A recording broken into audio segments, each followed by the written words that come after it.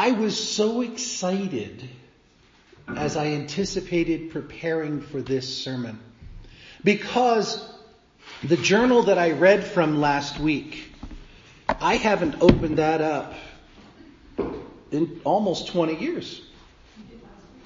Well, I did last week, but that was the first time in almost 20 years that I had even looked at these words. And I was so excited because I had recorded, as you remember, the story of Joseph and Mary and the Annunciation and how Joseph struggled with all that was going on. And then, as a continuation of that, when I was back in Bible college taking the counseling, he asked me to do one more session. So I went ahead and wrote the continuing story of Mary and Joseph heading to Bethlehem as a result of the decree that we find in Luke chapter 2. So I wanted to read to you because I was like, I'm so excited. I can't remember what I did. I can't remember what I said when I wrote this. I want to experience it again. This is so cool. So let me read to you as I reflected. Well, it's been almost 6 months since Mary and Joseph and I began living together. And it's been fun to watch Mary as she has anticipated the birth of Jesus. That's the name that they plan to call him. A lot has happened in the world. Just yesterday, an announcement was made that in the town square, all people are to return to their ancestral homes to be registered in the census. This is by order of Quirinius. We have little time to get there, and Mary is very pregnant. There's nothing we can do to fight it. We have to make the long journey to Bethlehem, the city of our forefather David. Joseph packs lightly. He loads the parcels onto the back of the donkey and then gently lifts Mary onto the donkey as well. And we're off. The roads are already crowded with people heading to their ancestral hometowns. What a mess. I have never seen so much activity and congestion on these roads. We finally made it to Bethlehem. Mary has been very uncomfortable for the last few days. She's been experiencing what she calls cramps. Well, we're in Bethlehem, so we're just going to check into a motel room, and then Mary can get some rest in a warm feather bed. I can't believe it. We have tried nearly every hotel, motel, inn, and farmhouse. All the rooms are taken. There are people even setting up in small shelters in every square foot of the alleys in the town square. Joseph, Mary, and I are getting quite desperate. Mary feels that the baby may be coming, possibly even tonight, and Joseph and I agree that she's got to find shelter. We're heading to the last inn that might have a room. And when we get there, the innkeeper and his wife apologize profusely, but there just is no more room. They've even rented their own quarters, and they're sleeping in the kitchen. Joseph, in desperation, explains that Mary is about to deliver her first child, and he pleads with them. Finally, the innkeeper has an idea. It's not much, but it's all that's left. And he and his wife lead us to the animal barn in the rear of the inn's property. It's not much. Actually, it's not much more than a cave with a small gate across the opening, but there is plenty of clean straw, and he allows us to live there until the census is completed. So the innkeeper, Joseph, and I quickly arrange the interior of the barn while the innkeeper's wife helps Mary prepare our belongings. We settle in quickly, and Joseph and Mary are in the interior of the barn, and I set up camp just inside the gate. I'm trying to allow Joseph and Mary as much privacy as possible. Later in the afternoon, early evening, the innkeeper comes out with our evening meal, and he again apologizes for making us eat out here. But he explains there just isn't any room anywhere inside his small inn. Joseph assures him that we're actually prefer to stay out here. We have lots of privacy and really are quite comfortable. After dinner, I excuse myself and I go for a walk out in the countryside beyond the bright lights of Bethlehem. My reasoning is twofold. Number one, I really do want to get alone for a while and just relax. And number two, I want to give Joseph and Mary some time alone. They're exhausted. They wanted to turn in early, so I left. It only took about 10 to 15 minutes to get away from the lights of the town. Now I can see the beauty of the night sky. As I look up, I notice that there's a star that's shining brighter than any of the other ones in the sky. It almost glistens and sparkles like a diamond. As I continue my walk, I realize that my quote-unquote solitude is becoming quite crowded. Just as I come up a short hill, I realize up ahead is a campfire with people gathered around. These people are shepherds. As I widen my perspective, I can see the sheep scattered across the opposite hillside. Most have bedded down for the night. I announce myself before trying to approach the shepherds. They're diligently guarding against predators, and they notice me immediately. But they welcome me into their circle. Oh, that fire's warmth, it feels great. I hadn't noticed how cool the night air had gotten until I got close to the fire. I introduced myself, and the man who was apparently the chief shepherd introduced himself as Nathaniel, and he asked me to join them for a snack as we sat, and so we ate and we drank and we talked. It was a very pleasant way to pass the time. I realized that actually much time had passed. I thought I'd be gone only 10 or 15 minutes, but when I noticed how far the moon had traveled across the sky, I began to get up and thank my host, when all of a sudden the sky exploded with a brilliant light. It was so bright, the countryside almost appeared as if it was midday.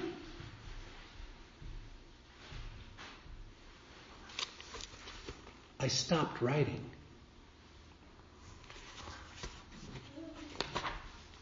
That's the end. There's nothing else. I was ticked. I don't know what happened. All I could do is go to the stupid scriptures and read what happened. But we know what happened. The angels appeared to the shepherds. And they said some pretty profound words. And one of the words that they said, I really am very disappointed that I didn't continue that. I was like, are you kidding me? But it is what it is. And in the moments past, I doubt that I'll ever go back and try and finish it. But this is what the angel said to the shepherds. Verse 10 of chapter 2 of the book of Luke. Fear not. Because they were probably pretty scared. We live out where there is the possibility that there's no lights around you, and it's dark, and you can see the glorious sky with the Milky Way. And all of a sudden, whoa, the Shekinah glory of God brightens everything as if it's the middle of the daytime, and all of a sudden this guy is standing there next to you, and he goes, hey, how's it going? What? Don't be afraid. Don't be afraid. It's okay. It's okay. I don't mean you any harm. It's okay. And he says, don't be afraid, fear not, for behold, I got some really good news of great joy. It's for all the people. Unto you is born this day in the city of David a Savior who is Christ the Lord. And this will be the sign. You'll find a baby wrapped in swaddling clothes and lying in a manger. And suddenly there was with the angel the multitude of the heavenly host praising God. Literally the sky filled with angels. Praising God and saying, glory to God in the highest, and on earth peace among those with whom he is pleased. And then, boom, the heavens shut up again. Everything's dark. And they're just sitting there going, what happened? And then somebody, probably Nathaniel, says, well, let's go to Bethlehem and see this thing that has happened, which the Lord made known to us. And then they went to the house and they found Mary and Joseph and the baby lying in the manger. When they saw it, they made known the saying that had been told to them concerning this child. And all who heard it wondered at what the shepherds told them. But Mary treasured up all these things and pondered them in her heart. And the shepherds returned, glorifying and praising God for all that they had heard and seen. And it had been as it had been told to them. And verse 10 is the one that I got stuck on in this story. It is the Joy Sunday. It says, fear not, for I bring you good tidings of great joy, which is for all the people. And so I was like, what is joy? I know joy is one of the fruits of the Spirit. Love, joy, peace, patience, kindness, goodness, gentleness, faithfulness, self-control. It is when the Holy Spirit of God comes in, I have joy. Maybe. Of course, I've known Christians who've said to me, Pastor, I've never experienced a day of joy in my life. Really? How can you say that when you're a bona fide believer? Because isn't it a fruit of the Spirit? You're commanded in chapter 4, verse 4, I think it is, of Philippians, rejoice. I'll say it again, rejoice. Well, what do you think that word rejoice means? Take joy. Be joyful. So it's not just something that you experience, it's something you choose to do. Because you can't command someone to do something that they can't do. If you go to Nehemiah, if you know that story at all. Nehemiah chapter 8, verse 10. Let's turn there real quick. Nehemiah chapter 8, verse 10. This is a point where they are after the Babylonian exile and they have come back to Jerusalem and they're building up the wall and they're doing all of these different things, and there's a reading of the book of the law. Okay, so I'm going to go ahead and read verses 1. Where is it? All the way. I'll do it all the way through verse 12. 1 through 12. And the people gathered as one person in the square before the water gate, and they told Ezra the scribe to bring the book of the law of Moses that the Lord had commanded Israel. So Ezra the priest brought the law before the assembly, both men and women, and all who could understand what they heard, on that very first day of the 7th month. And he read from it facing the square before the water gate from early morning until midday, in the presence of all the men and the women and those who could understand. And the ears of all the people were attentive to the book of the law. And Ezra the scribe stood on a wooden platform that they made for the purpose. And beside him stood Mattithiah, Shema, Ananiah, Uriah, Hilkiah, Maaseiah, and on his right, and Pedaiah, and Mishael, and I forget all these names, on his left hand. And Ezra opened the book in the sight of all the people, for he was above all the people, and he opened it, and as he opened it, all the people stood. And Ezra blessed the Lord, the great God, and all the people answered, Amen, Amen, lifting up their hands. And they bowed their heads and they worshiped the Lord with their faces to the ground. Okay, so picture this. There's a square. All the people that have gathered are in the square. Anyone who is Jewish, who's come back from the Babylonian exile, anyone else who's in the town who can understand. They're all there for this big thing. A big platform has been set up with a bunch of people standing on it. Ezra comes up to the platform, sets the book of the law on the table, opens it up, and he says that blessing. And Ezra blessed the Lord, the great God. And then all the people out in the crowd, Amen, Amen, Amen. And they raise their hands. And then they all fall to their ground and their faces on the ground, worshiping God. And then all of these men started helping the people to understand the law, while the people remained in their places. In other words, they read the law from morning till evening, and then people began to expound on it. What does it mean? What does it mean? And they read from the book, from the law of God, clearly, and they gave the sense so that the people could understand what was being read. They preached or they taught Bible study, whatever the case may be, and the people were being instructed in the Word of God. Verse 9, and Nehemiah, who was the governor, and Ezra the priest and scribe, and the Levites who taught the people, said to all the people, This day is holy to the Lord your God. Sorry, Mariah. This day is holy to the Lord your God. Do not mourn or weep. For all the people wept as they heard the words of the law. And then he said to them, Go your way, eat the fat, and drink sweet wine. In other words, celebrate. Go and celebrate. And send portions to anyone who doesn't have the ability. For this day is holy to our Lord. Do not be grieved, for the joy of the Lord is your strength. So the Levites calmed all the people. And they said, Be quiet, from this day is holy. Do not be grieved. And all the people went their way to eat and drink and to spend portions and to send portions to those who didn't have, and to make great rejoicing because they had understood the words that were declared to them. The joy of the Lord is your strength. If you were asked by one of the children who were up here dancing earlier, what is joy? What would you say to them?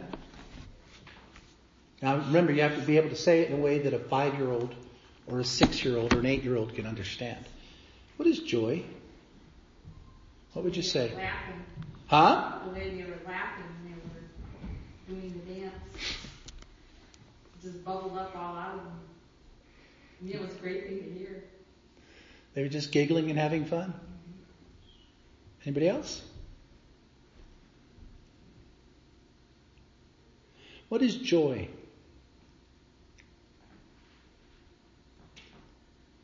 One of my favorite authors, he's dead and gone on to be with the Lord now, but his name is Henry Nouwen.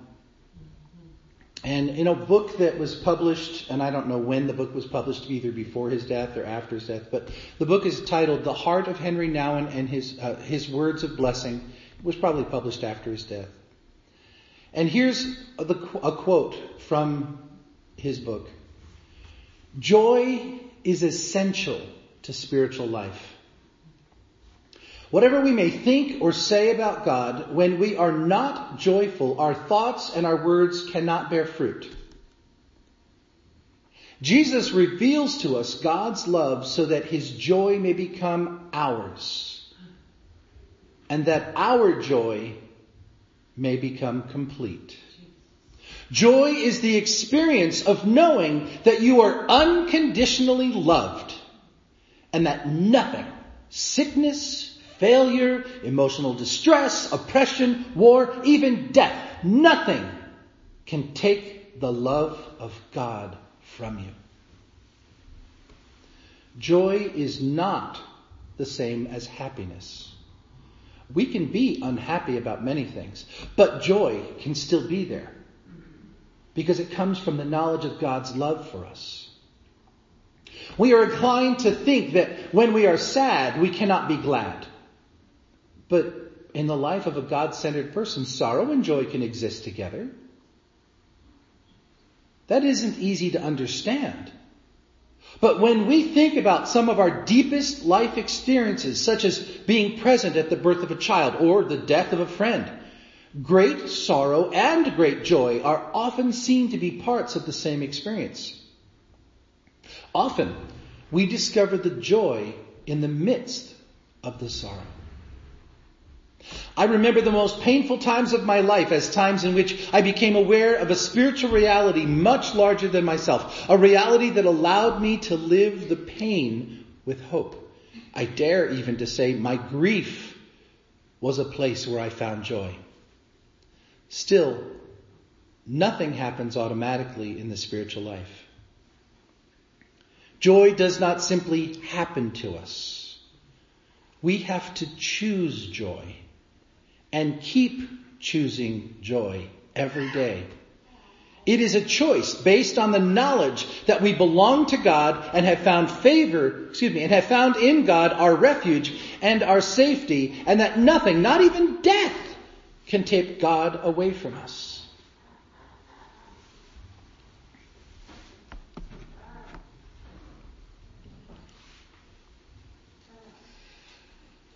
For someone to say to me, Pastor, I'm a Christian, I've been a Christian my entire life, but I've never experienced a single day with joy. It says to me that that person has never truly come into a release to God of everything that's in their life. They're, for whatever reason, still holding on to whatever darkness, pain, sorrow, hurt, fear, whatever it is. They're not releasing it to God. And they're keeping, almost as if it's a veil in front of their face, that to keeping them from actually experiencing and seeing the truth that God loves them, that God desires them, that God has best in mind for them. And again, it is something you take on. You know, I have seen so many times in my ministry where people through the tears, have been able to say, but the joy of the Lord is my strength. If nothing else, I know that I still have God in my life. I know that He loves me. I know that I have a home with Him forever. Even though this is horrible, I can still stand in joy, and I can choose to dance before Him.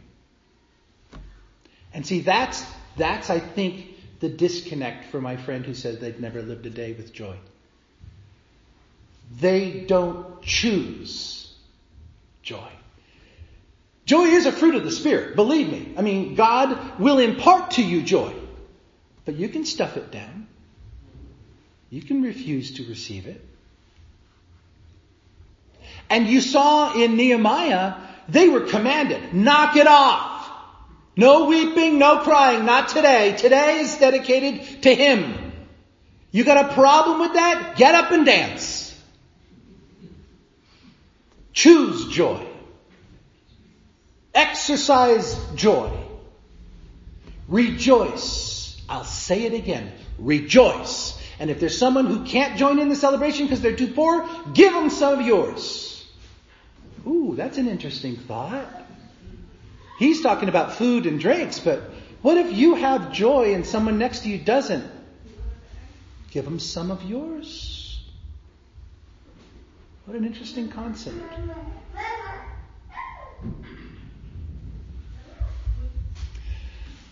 One last scripture and I want to close. It comes out of 1 Peter chapter 1, verses 3 through 9. Blessed be the God and Father of our Lord Jesus Christ. According to His great mercy, He has caused us to be born again to a living hope through the resurrection of Jesus Christ from the dead, to an inheritance that is imperishable, undefiled, and unfading, kept in heaven for you, who by God's power are being guarded through faith for our salvation, ready to be revealed in the last time. In this you rejoice, though now for a little while, if necessary, you have been grieved by various trials, so that the tested genuineness of your faith, more precious than gold that perishes, though it is tested by fire, so that can be found to result in praise and glory and honor at the revelation of Jesus Christ. And these are the two verses I want you to take with you this week. Verse 8 and 9. Though you have not seen Him, you love Him. Though you do not now see Him, you believe in Him, and you rejoice with joy that is inexpressible and filled with glory, obtaining the outcome of your faith, the salvation of your souls. The joy of the Lord is your strength. The joy is because of the great glad tidings that God so loved the world that He willingly gave His only begotten Son, so that whoever believes in Him should not perish, but have everlasting life. It doesn't make any difference the circumstances you find yourself in. You can still experience joy, and you can still choose joy. That's in your power. It's how you choose to do it. Now, I'm not trying to put anybody on a guilt trip, because believe me, 2010 was the year of the bare Christmas tree in Bob's home. I had an absolutely horrible, horrible year. I had 7 or 8 people that I cared about die on me that year. And by Christmas time, our home, which is normally wildly decorated for Christmas, had a bare Christmas tree. And Renee turned to me that year on December 24th and she said, "Are we not going to decorate the tree?" And I looked at her and I with tears in my eyes, I said, "Honey, I just can't. I'm not opposed to you doing it. I'm not opposed to Kelly doing it, but I can't. I don't have it in me." So I understand. You may be facing something that is just beyond your ability to endure. It is more than you can deal with. But I am telling you, joy is a choice. It is something you choose for yourself. And I would also give you the little bit of oomph in saying, if you don't feel it, let your feet start dancing anyway. Because eventually you'll join in. You saw the kids this morning. Some of them did it reluctantly. They didn't want to do it. They were embarrassed. But by the end, they're giggling and laughing and just having a grand time. And I would say the same would be for you. Take the veil away, the darkness, the pain, the angst, the frustration, and enter into the joy of the Lord. Intentionally. Choose it. Rejoice. I'll say it again. Rejoice. Let's pray.